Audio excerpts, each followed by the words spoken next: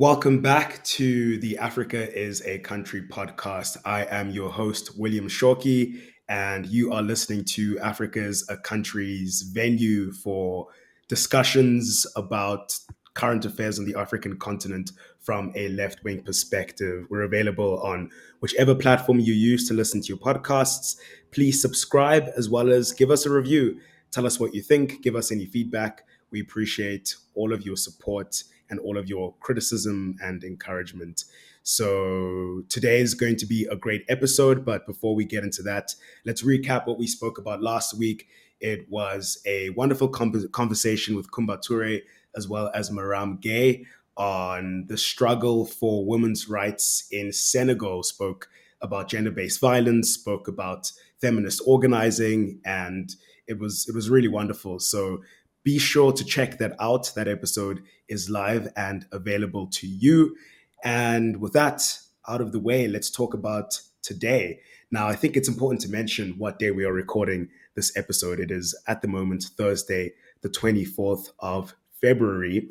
And I just want to read a little excerpt from an article that we published on Monday, the 21st of February. It was written by our founder and editor, Sean Jacobs, and provocatively titled, "The Russians Are Coming, the Russians Are Coming." Sean asks the question of, where do African countries fall in the threatened invasion of Ukraine by Russia? Will African states side with the US or with their European allies or with Russia? Now, today, that question is no longer academic. It is live, it is pertinent. Russia has invaded Ukraine, and many people are wondering, what does that mean for the continent? So joining us on today's program to help us answer this question is John Lechner, who is a former financial analyst, now a freelance journalist. He writes on the politics and languages of the former Soviet Union, Turkey, and Africa, with a special focus on the Central African Republic. He speaks Russian, French, Turkish, Georgian, Chechen, and Sango. Pretty remarkable. He recently graduated from the Master of Science in Foreign Services program at Georgetown University School of Foreign Services and is a contributor to Africa is a Country. So, John, thank you so much for making the time to come to the program. Thanks for having me. I appreciate it.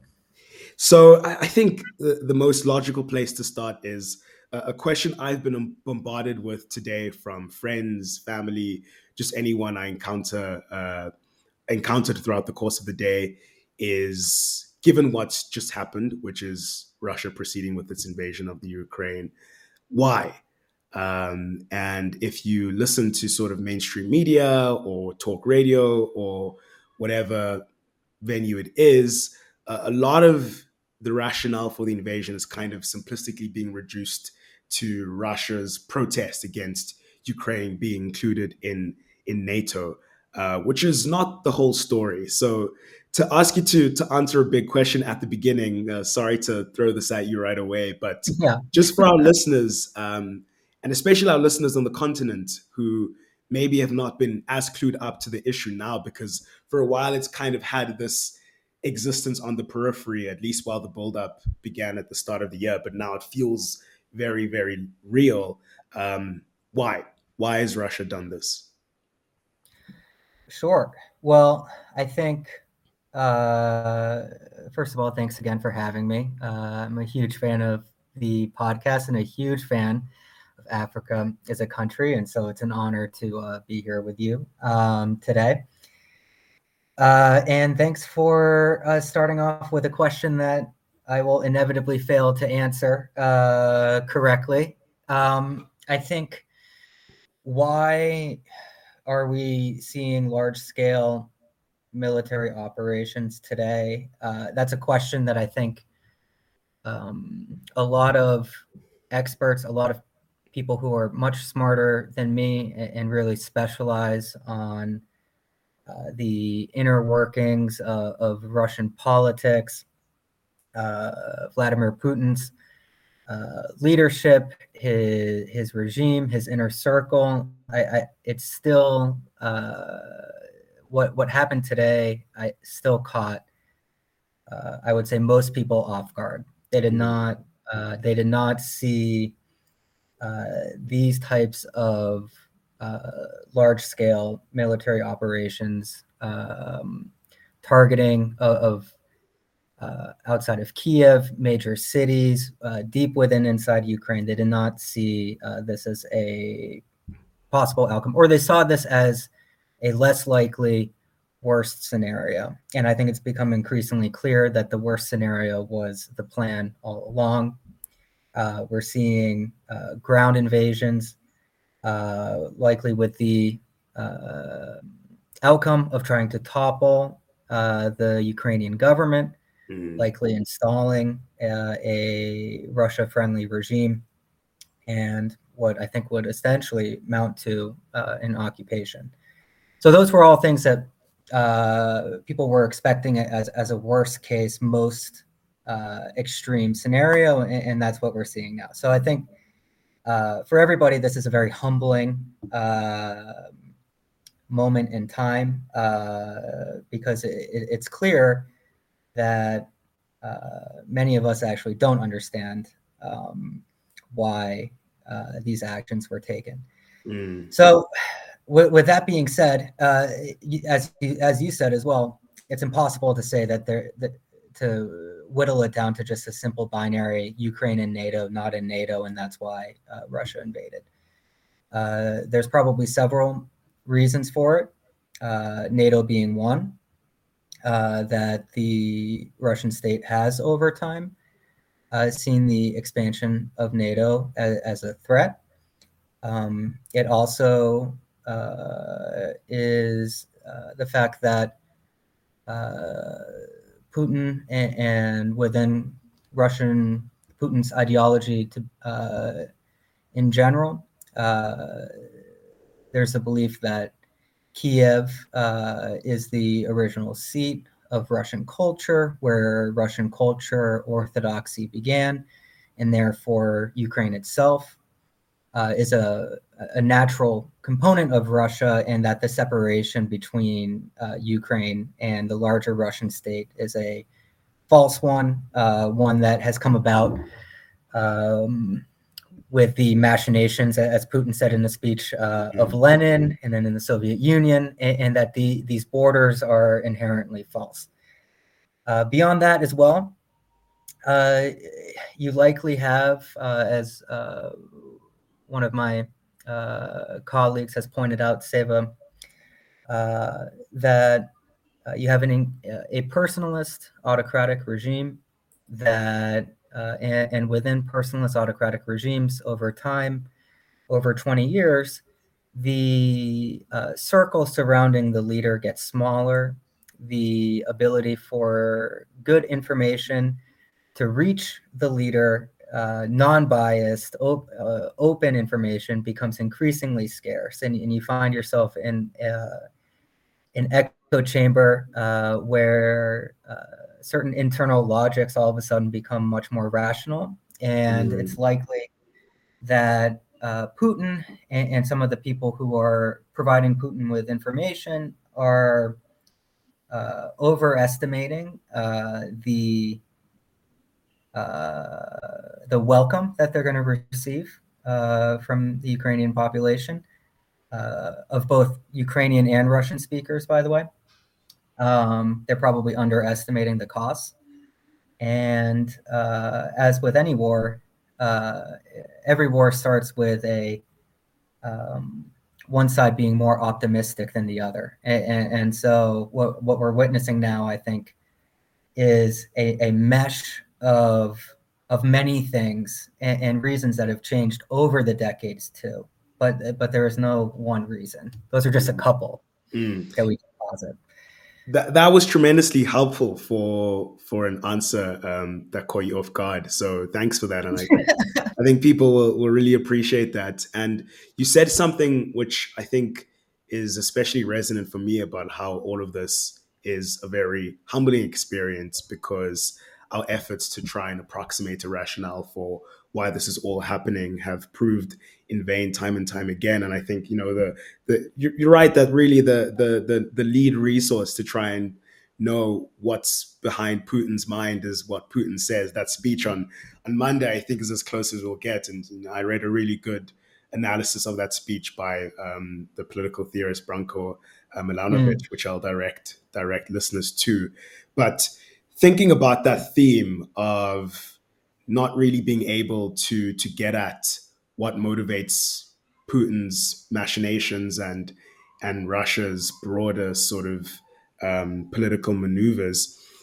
When it comes to the African continent, there's a similar line advanced as to why Russia is involved in the continent, and we'll get into the specifics of its involvement in a moment. But just to give a sort of sense of it, I want to read a paragraph from the piece that Sean wrote on Monday, where he says Russia's presence in the continent is growing, especially militarily.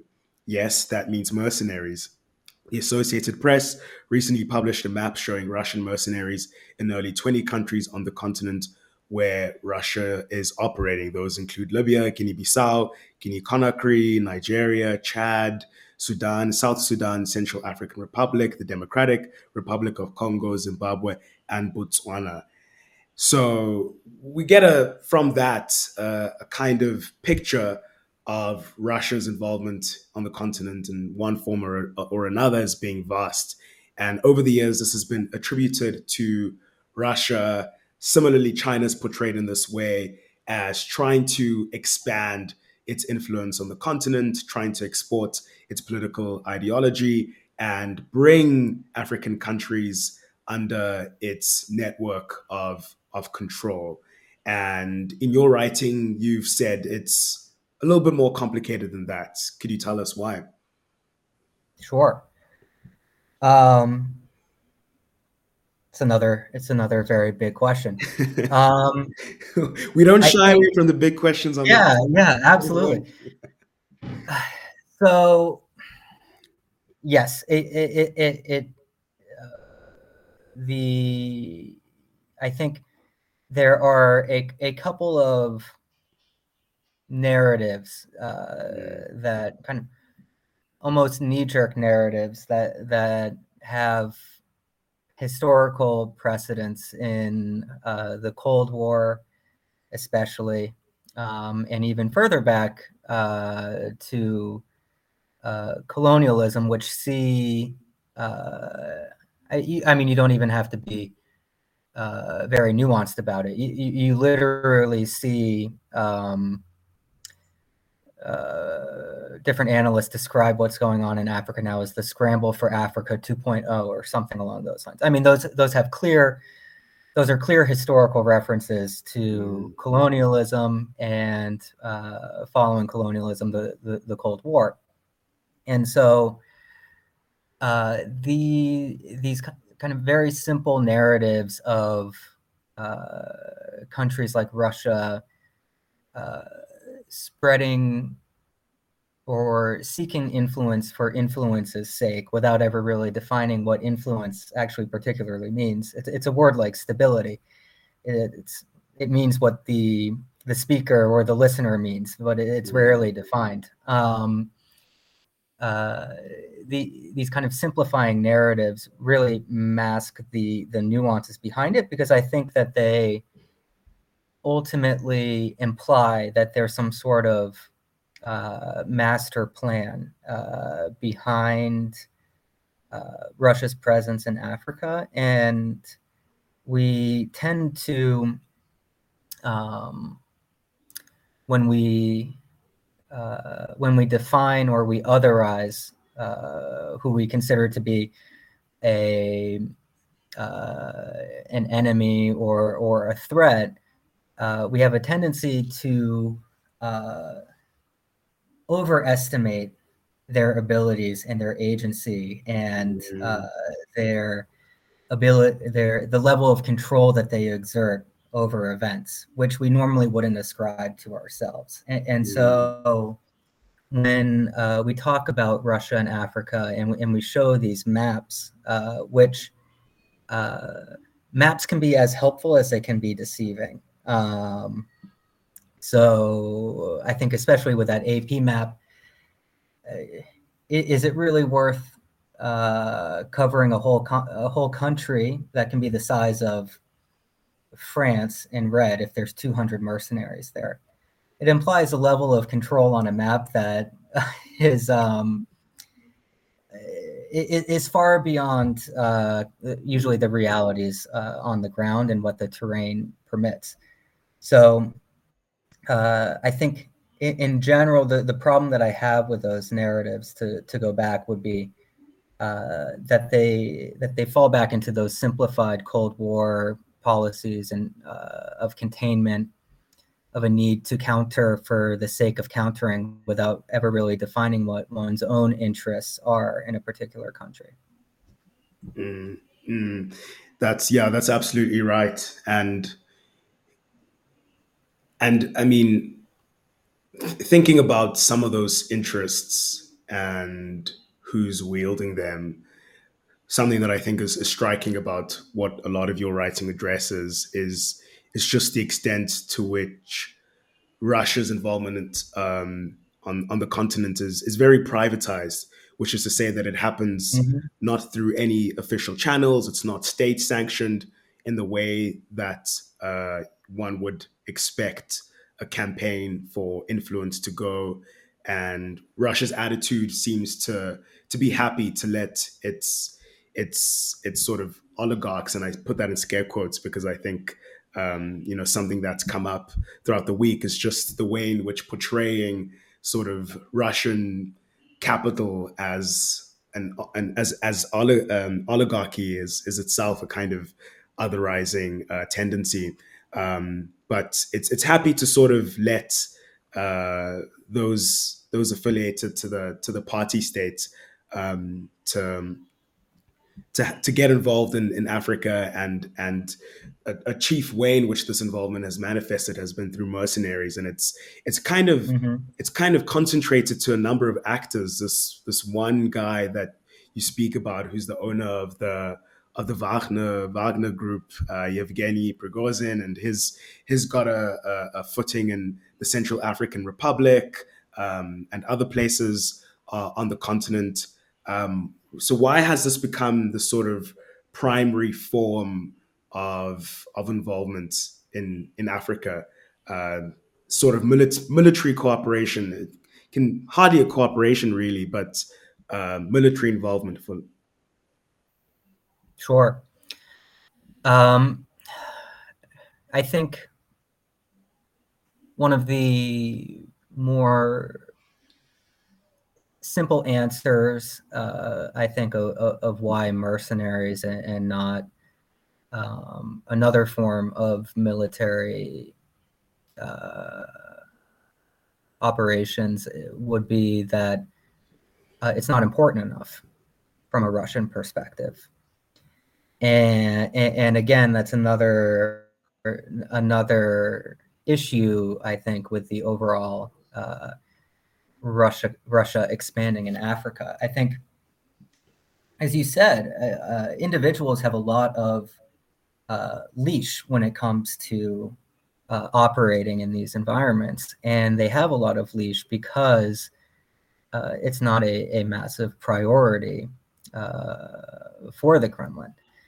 And so for that very reason, you see mercenaries and not necessarily actual Russian military personnel who are participating in this. But at the same time, I do think that we need to differentiate as well each area. And so Libya has a different priority than the Central African Republic. Libya is closer. We're talking about the East Mediterranean ports. The only other port that Russia has available in the East Mediterranean is in Syria.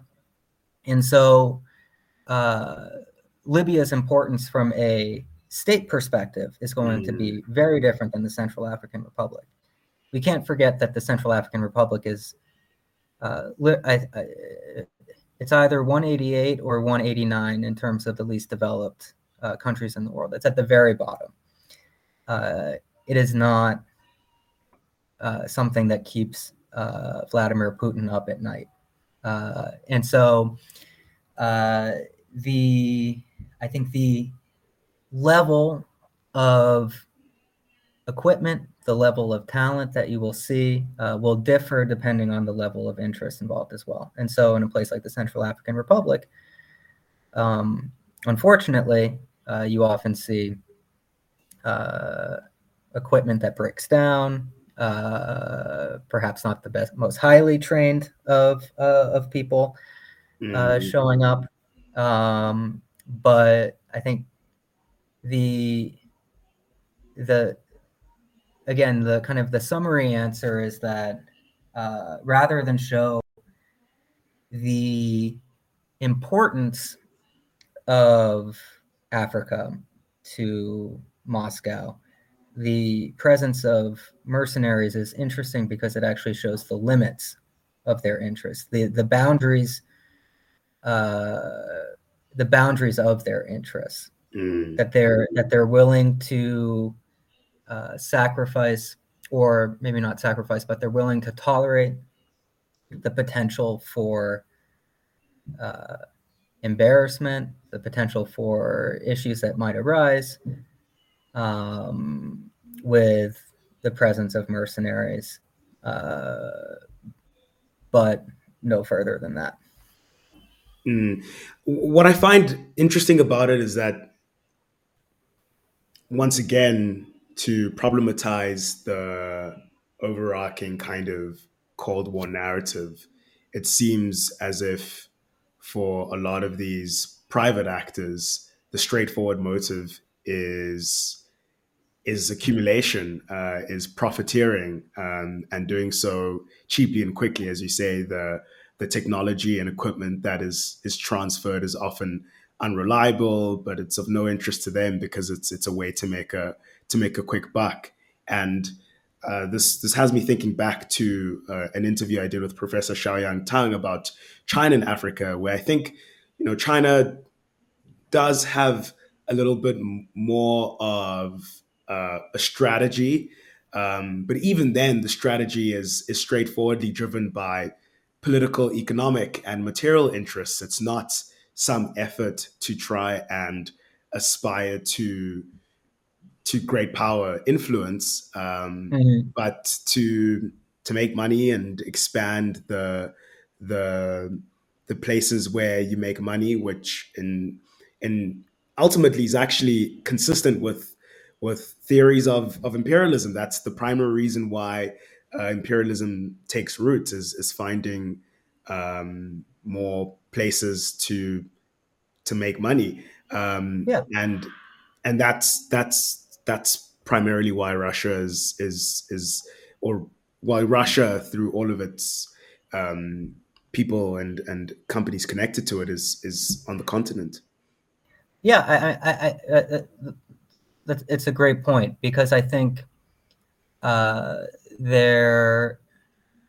it is primarily to make money, but we shouldn't over exoticize that as well. I think any U.S. State Department official would also say that one of their key jobs is to open up trade for U.S. goods to markets and things along those lines. And a lot of the Russian presence in Africa has nothing to do with mercenaries. I mean, it's very run of the mill. I mean, maybe not run of the mill from a average person, you and me perspective, but I mean, if you work in oil, you work in the gas sector, if you work in these types of industries, a lot of what they do is what a lot of other companies do: look for new oil fields, look for opportunities for Gazprom, for Rosneft, for Lukoil. And why is this important? It's important for the same reason that things are important in other countries as well. Big companies employ lots of people, and they have as in the United States, they have an outsized role in deciding foreign policy. And so what can be probably a little bit more unique about Russia, and I take your point on not trying to over exoticize or otherize Russian capital as oligarchic, but you do have perhaps some unique scenarios where you have individuals who are both the heads of large state-owned enterprises who also have the ear and outsized influence within foreign policy as well. And so you also might have what, at the end of the day, is probably a more personalized version of other phenomena that we see very typically with French interests or U.S. interests or things along those lines, but they're just embodied perhaps in an individual as opposed to a group of individuals. And so for that reason, I think it can be often very difficult for us on the outside to make a judgment on what is the interest of an individual or of a private enterprise that is run by a specific individual and what is the interest of the state, because these things can be a little bit more mixed, perhaps, than or more opaque, perhaps, than in other countries that are more will receive more transparency. Let's put it that way. Just to make a quick digression on that exact point, read two good pieces this week. One written by Sam Green, I think, on his Substack, and it was basically saying that, well, Russia's main beef is not with NATO but with the EU, because further European integration, which is basically what Ukraine seeks, and using NATO as a backdoor, kind of threatens the Russian model of capital accumulation, which, as you said, is very clientelistic, patrimonial, and personalized. And if Russia has less immediate spheres of influence, it has less immediately accessible sites of accumulation, and itself would be forced to kind of pursue a developmental model along the lines of what the European Union represents. And a similar piece by John Gantz on his Substack, kind of making this argument. But that's a quick digression.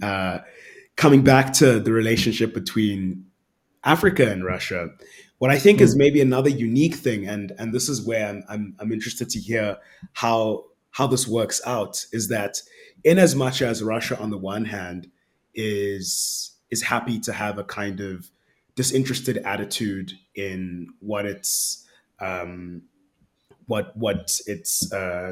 entities get up to on the continent.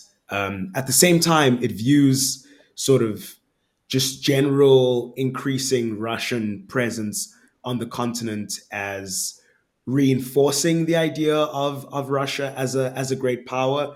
So it might not be sort of consciously seeking to cultivate its image as a great power and do so along lines which portray it as straight and narrow, but views it as somehow kind of achieving that. I think the one word you use in the piece that you wrote for War on the Rocks is that it helps it achieve the Rezavnost, which is great power status. So how does, I mean, once again, this is us trying to sort of enter the minds of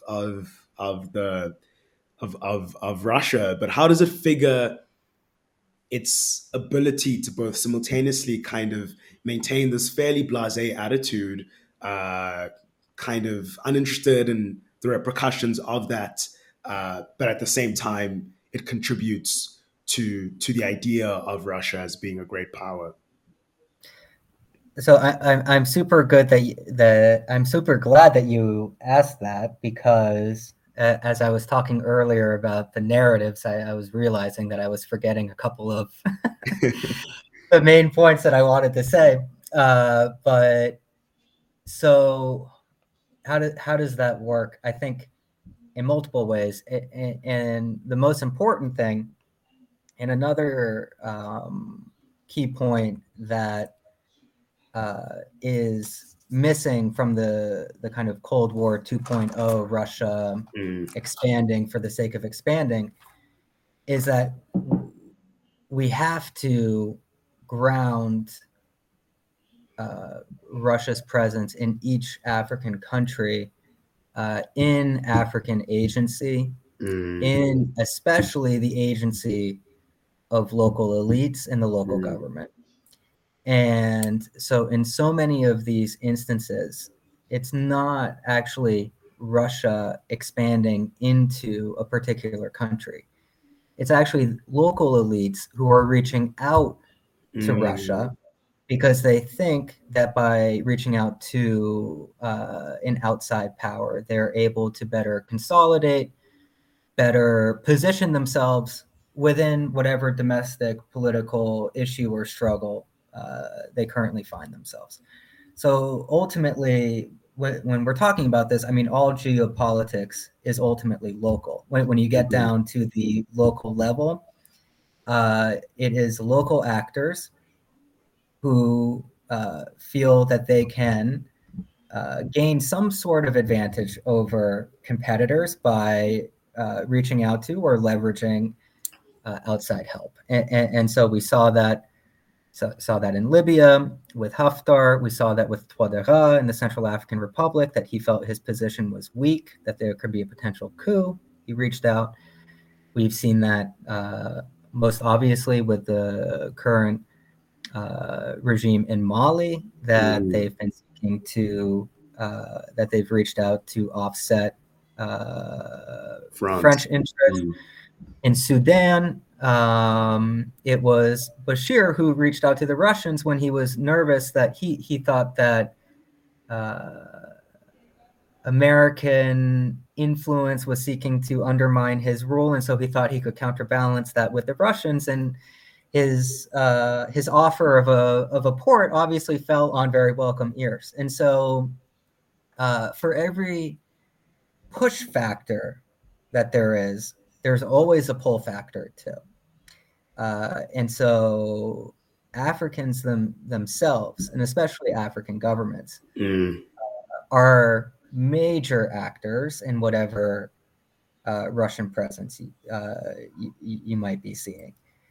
And then to the concept of державность, or this kind of ideology or this sense, this idea that Russia is a great power and basically looking to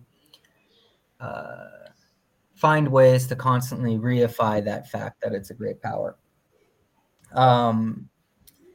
I would say as well that a lot of that is not necessarily special as it pertains to Russia. So if we take, for example,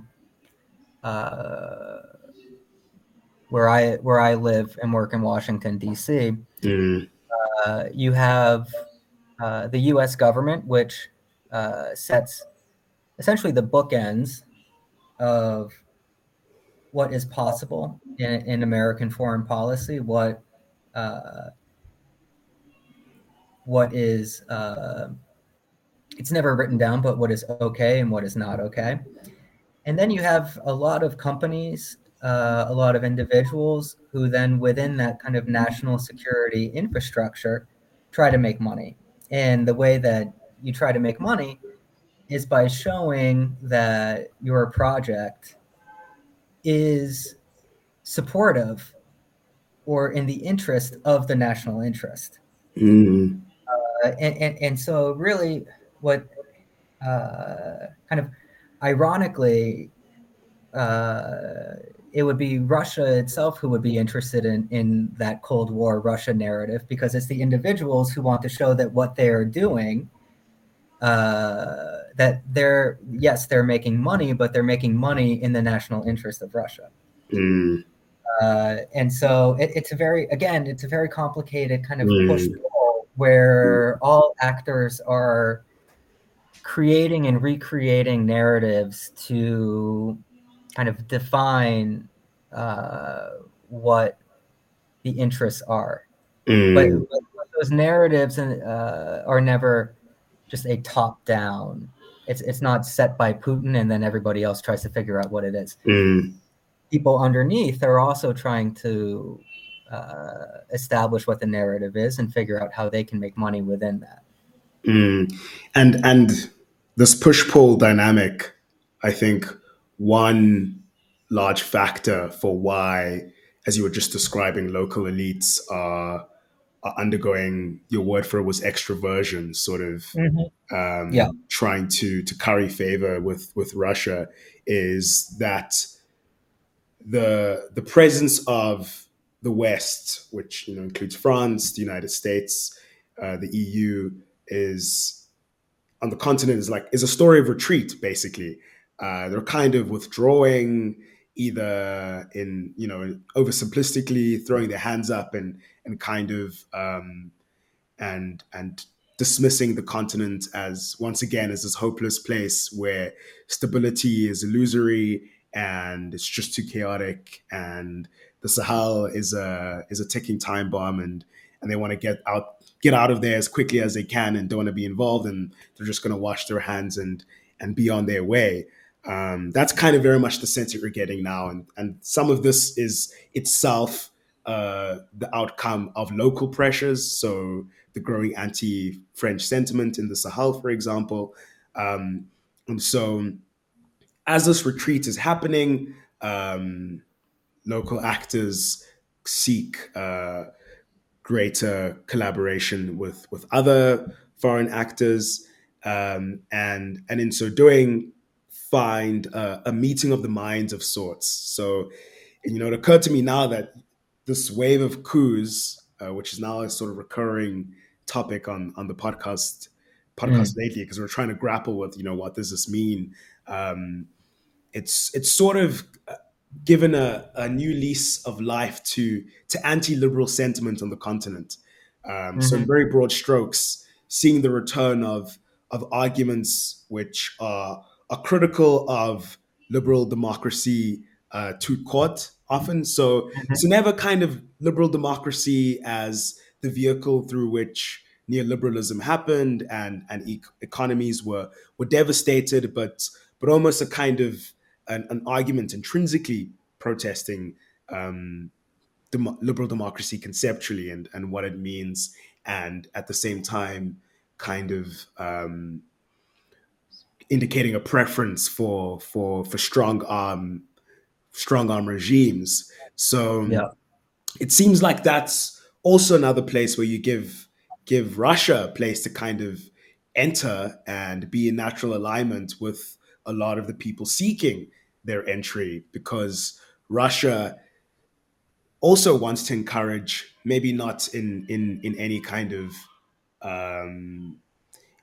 overactive sense, but is similarly anti-liberal and similarly pushes that worldview. Yeah. Well, I think, it's a very interesting time right now, and I think, especially when it comes to the Sahel, one of the major, and I wrote about it in that piece, one of the major criticisms that Western countries lob at Russia or Chinese, or the Chinese presence as well, and the Chinese government in Africa, is that they support autocracies and illiberal forms of government. The problem with that, of course, is that so has the United States, so has France. Yeah, exactly. Yeah. And obviously that doesn't cut it. Like people can recognize that hypocrisy, and so the United States and France have made a lot of, especially since 9/11 and the war on terror, have really paid lip service to democratization, especially in areas where they've been particularly concerned about jihadist movements and extremism, for the simple fact that they would have preferred the stability of an autocratic regime to what would be, I mean, we have to face it. Democracy is actually inherently unstable. Yeah, absolutely. It is a competitive elections. I mean, they are conflictual. There might not be arms, but it is an unstable environment.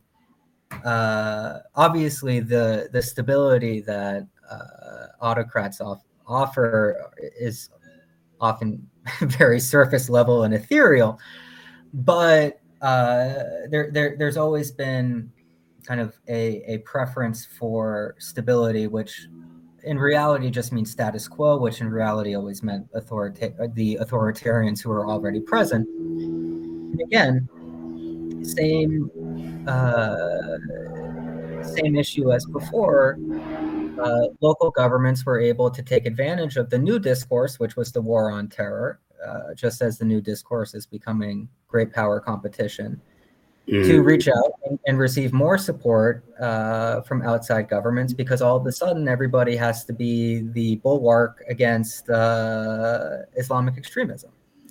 So there's a long history of this extroversion, obviously, and it's not my idea. It's a very famous theory that Bayach wrote about in the 80s.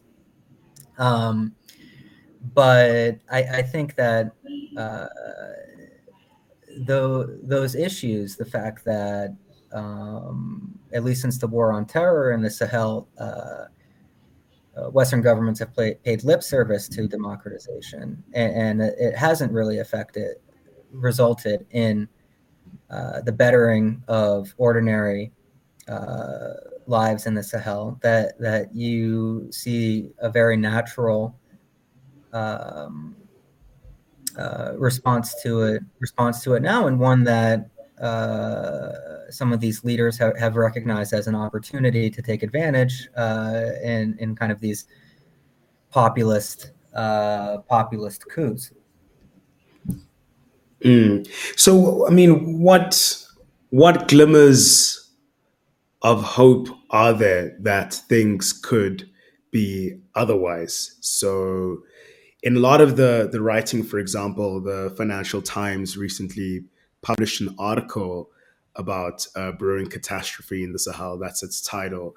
What its sort of prescriptive comment is to say that the only way out of this powder keg of unhelpful foreign interference is for the EU to play a more positive role and encourage meaningful democratic initiatives that reinvest power in the hands of the people. And in other places, it almost seems like the alternative is to hope for a strategic transformation on the part of the West, to say that rather than pursuing retreat in the face of its abysmal failure to achieve anything by being in the region for reasons that you've just outlined, where it's similarly also propped up autocracy, it should come back and do the opposite. So, but that seems, I mean, on first flush, that seems awfully kind of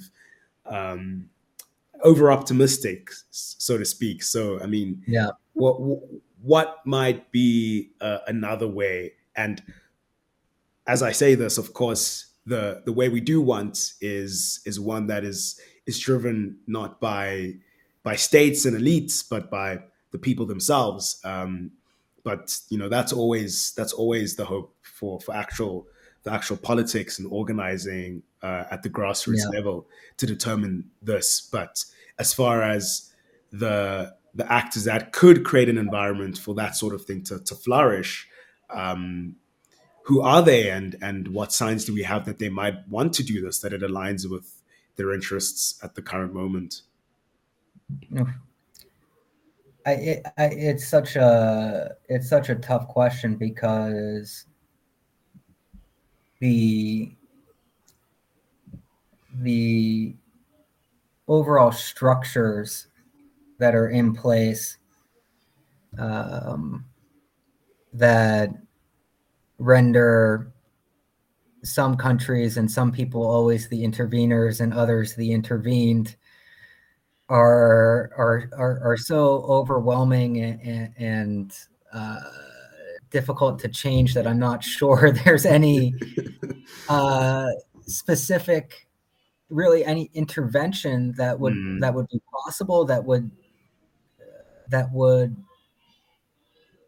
the interventions are in themselves a symptom of this overall system, and so you can't cure the system with its own symptom, I guess would be, I don't know, a bad metaphor for it. I think it works pretty well. I think you should write that down.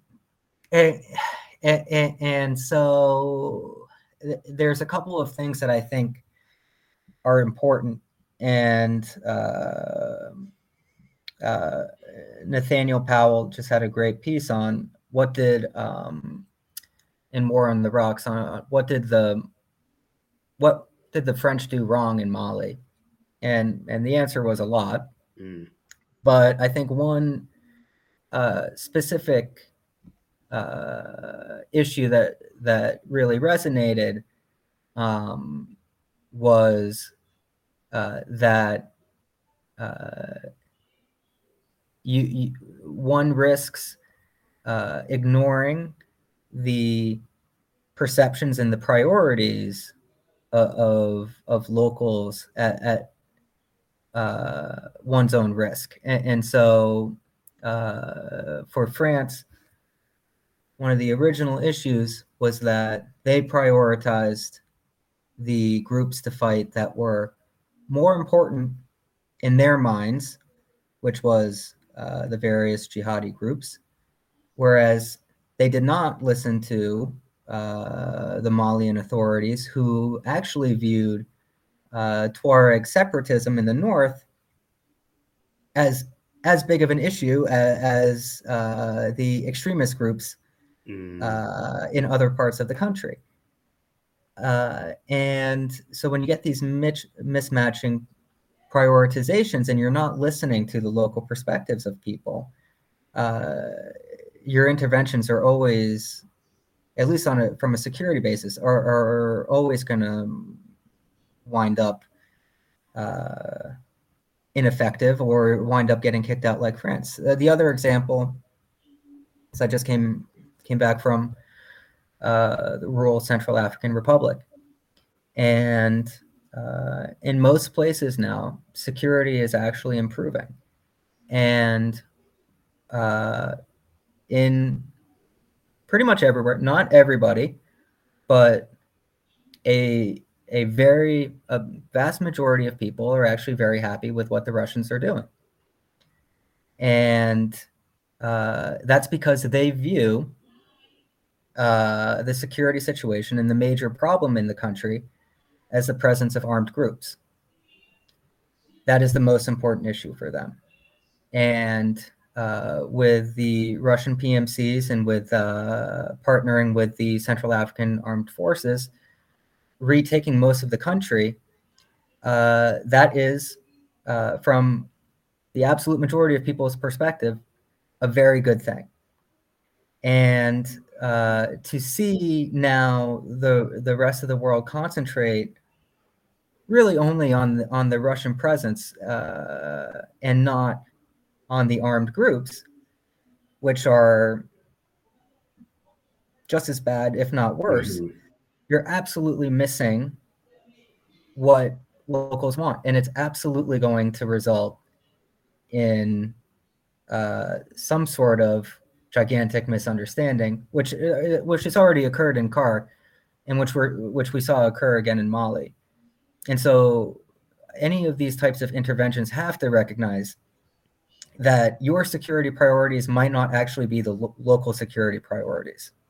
Which I think gets at a fundamental misalignment, which is that the security priorities for locals, as we've seen as the main kind of impetus for these coups, is security, is for the kind of basic rise and detra for the state to exist. Yeah, And whereas for the West, its security priorities refracted through their own geopolitical economic interests. And so, I mean, absolutely. I'm curious to hear why it's the case that Russia, Russia collaborating with the Central African Republic government has led to a more effective relationship. But it just seems that if those mercenaries, just hide swords and they're there for you to tell them how they can help and what they can do, then things get done. But maybe that's just an oversimplistic way of putting it.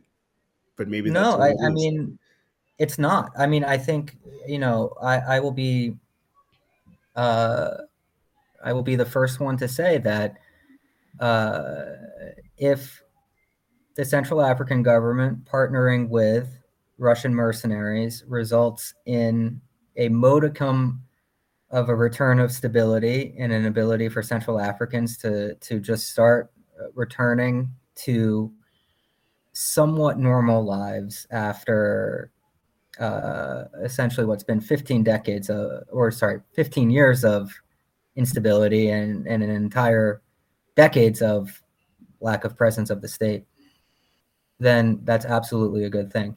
The I think what uh, we often fail uh, to give enough credence to the fact that in the case of CAR, Central African Republic, uh, Central Africans are all experts in the security situation in the Central African Republic. Mm. You talk to your friends and you say, "Hey, can I go here?" And it's like it's like they I don't there are these networks that of how people are able to tell each other what's safe, what's not safe. It's like a spider checking the threads or checking the pulse, and they all seem to know right away whether or not something's good or not good. And they are all experts. They are all aware of the trade-offs, and they have the full information, and they know that they are choosing between a predatory armed group and an imperfect state. And those are the choices. It's not a choice between bad guys and good guys. Mm. And all Central Africans want the return of the state, however imperfect that might be. And so we discount that to our own peril. And we geopoliticize that as well to our own peril as well. Mm. Mm. So maybe as a closing question, thinking about geopoliticizing it to our own peril, are there any avenues for multilateral efforts in these conflict-ridden regions? Military cooperation that involves Russians, Americans, the Chinese, and that is firmly committed to seeking solutions that prioritize the interests, the knowledge, the needs of those countries that it affects the most. I mean, of course, if I asked this question maybe like, I don't know, 2 weeks ago, maybe it would have sounded a little bit more feasible. But considering Yeah. what's just happened, the idea that the Russians and the Americans and the French and whoever it may be will sit at a table and all sincerely be committed to a multilateral effort Yeah. seems like more than wishful thinking. Um, but but trying to sort of envision what shapes the conflict in the Sahel might take, the conflict in Kar might take in the short to medium term. What might that look like? And is the sort of catastrophism that is being trumpeted by, for example, the Financial Times warranted, or might we need to have a much more optimistic outlook and think about how to make do with the situation as it stands Yeah. and judge it by its own trajectory. It's another great question. I mean, I think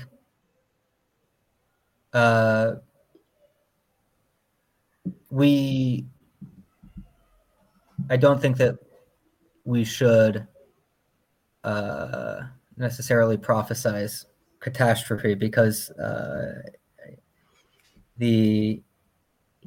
although if you take a situation like CAR, of course people can laugh, they have parties, they do, they find ways to live rewarding lives, but that we also cannot say that to discount that the fact that 1 in 3 is displaced, 60% are in need of some sort of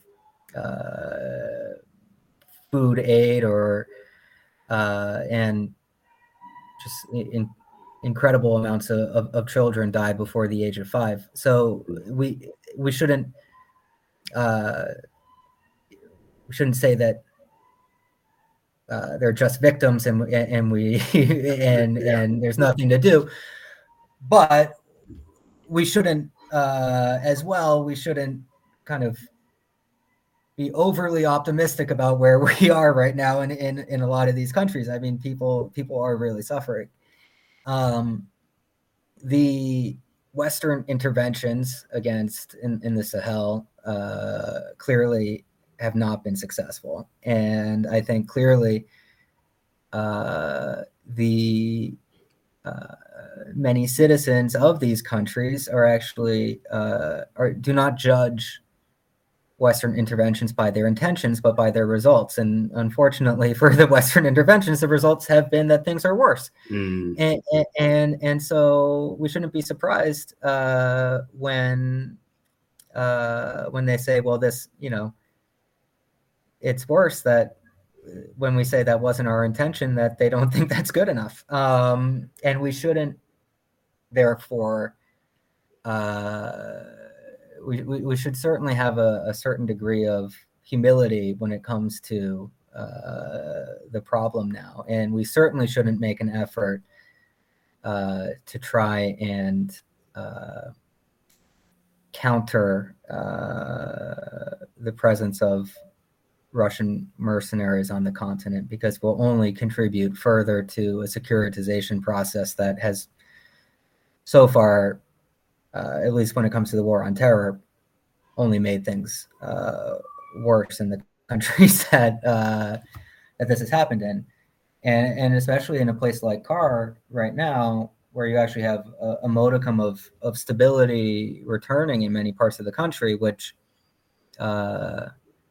is something that I think a lot of humanitarians and officials will admit off the record. Obviously, it certainly means that perhaps the best way, you don't necessarily have to cooperate and sit at the same table, but perhaps the best way is to look for other ways that one can contribute to the numerous infrastructure issues and building roads, working on issues of aid distribution, so many other things that are ultimately underlying factors for why conflict developed in the first place, and that you have mercenaries to even begin with. And I think those are the things that these governments can be good at and can contribute in a more meaningful way than trying to counter the security presence of another. And yeah, that the idea that one should not counter the security presence of another made me think of a point Professor Tang made on the episode we did on China, where he pointed out that in many ways there's already sort of multilateral entanglements in practice when it comes to sort of Chinese Western involvement on the continent, insofar as that for one project you could have at different stages of the project's life, a Chinese contractor interacting with a Western one, and maybe it's just about not trying to stifle that kind of organic cross involvement across the board. Yeah. No, absolutely not. China building roads and infrastructure. I mean, yes, there might be examples of issues here and there, but I mean, overall, that's a great thing, and we should all treat that as a great thing. And if people's security improves, and it's not because of us, but because of someone else, then that's also a great thing too. But we should focus where we can focus, and we should, of course, call out human rights abuses and issues when they occur.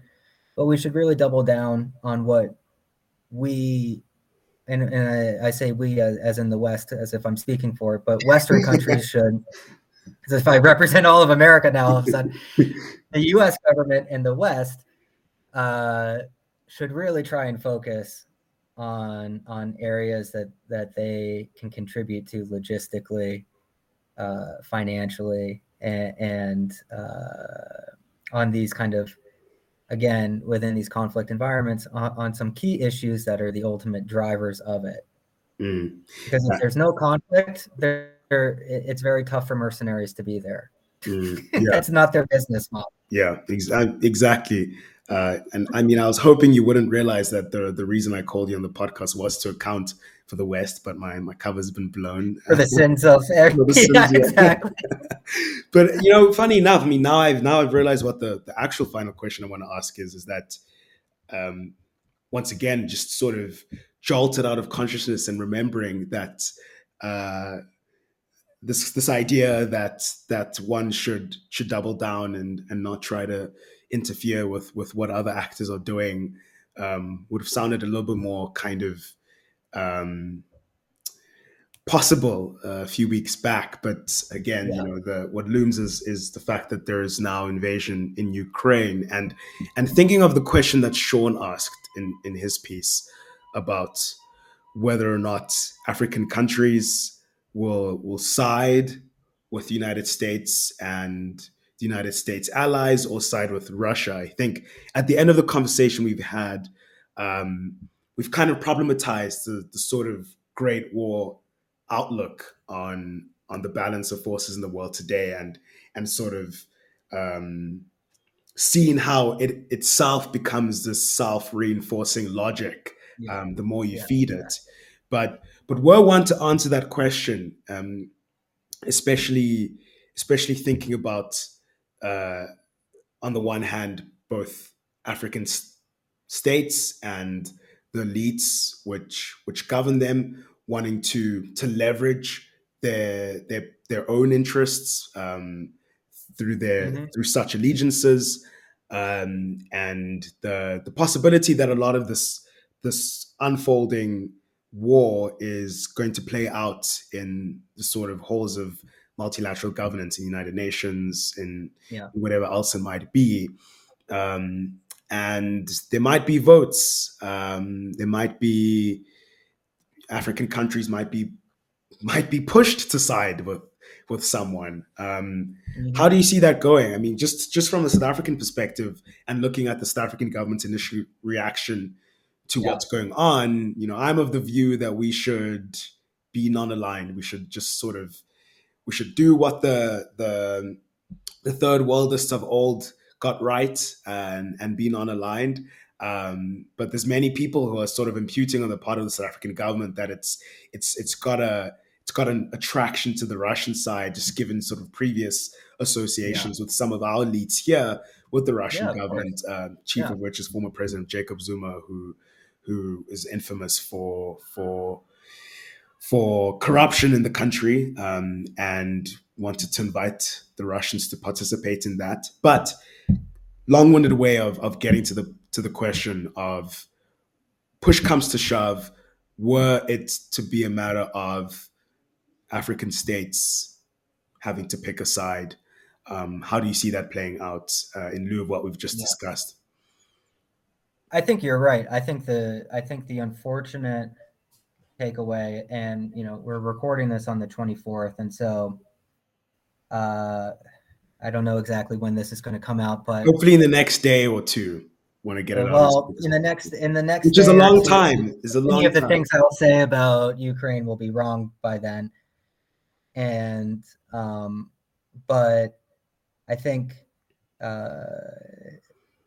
there's a couple of important things. The first is that the people who are going to suffer immediately from this are the Ukrainian people. Absolutely.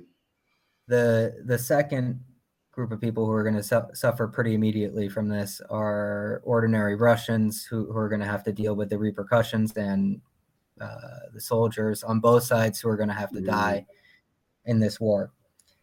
And unfortunately, I think that after that too, this will have an effect on Africa because, like you said, it's going to geopoliticize a lot of these issues.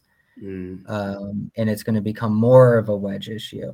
And I think that is incredibly unfortunate because, as we already talked about,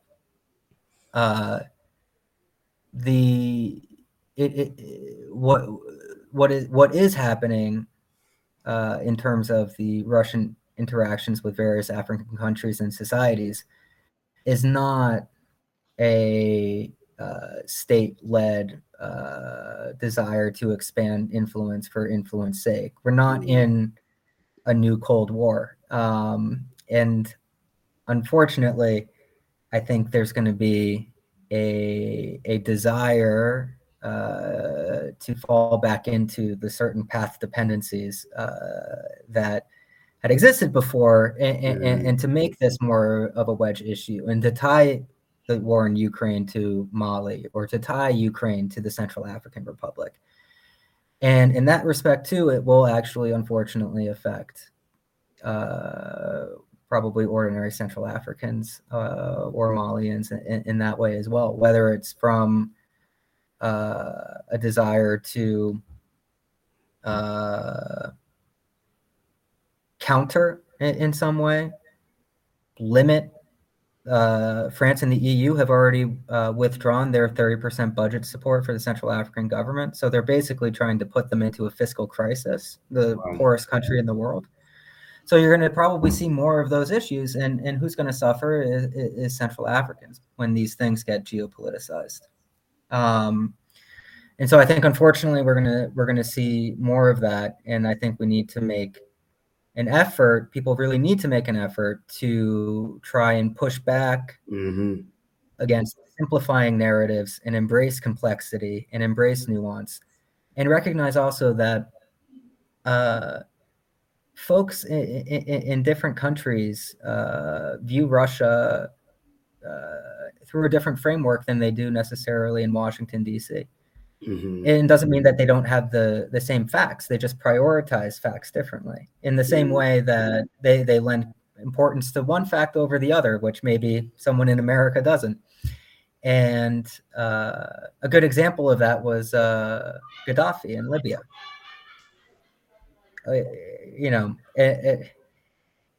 A menace for a lot of Western countries, and someone who was a committed Pan-Africanist for others. and both are equally true. And different perspectives lend greater importance to different sides of what was a very complicated regime, to say the least. And so I think that you're going to see the same type of perspectives around Russia. I mean, as you said, with South Africa and many other countries, Mozambique, Zimbabwe. The Soviet Union played an incredible role in anti-colonial liberation movements, and that was a great thing. And so people have different perspectives, but the unfortunate thing, I think, is that we're going to see a lot more desire to enforce or push certain simplifying perspectives from from different sides that kind of fall along opposite sides of whatever geopolitical fault line. So I expect, unfortunately, today, and we'll see if it's still accurate in 2 days' time, but I think as of today, I think we can say that we'll see more geopolitics in the future, not less. John, on that somber note, yeah, I must extend my thanks to you for coming on and thank you. do a lot of analytical work for us. It's been truly illuminating, and I think a lot of listeners are going to appreciate this one. A reminder of who I've been chatting with. John Lechner is a former financial analyst, now a freelance journalist writing on the politics of the former Soviet Union, Turkey, and Africa, with a special focus on the Central African Republic. He speaks many languages. I'm not going to name all of them now, mostly because I'm a little bit jealous. And he recently graduated from the Master of Science in Foreign Services program at Georgetown University School of Foreign Service, and is a contributor to Africa as a Country. We've been chatting about Russia's influence in Africa, how to make sense of it in the wake of Russia's invasion from the Ukraine. And the too long didn't read is things aren't looking good. We might be forced to pick a side in the coming days, but the right side is to not pick a side at all, I think is... That's right. Yeah, exactly. That's right. That's right. So John, thanks so much for coming on. And appreciate you taking the time. To our listeners, thank you for listening. And we'll be back next week with more analyses and conversations on topics affecting the African continent from a left perspective. Until then, goodbye.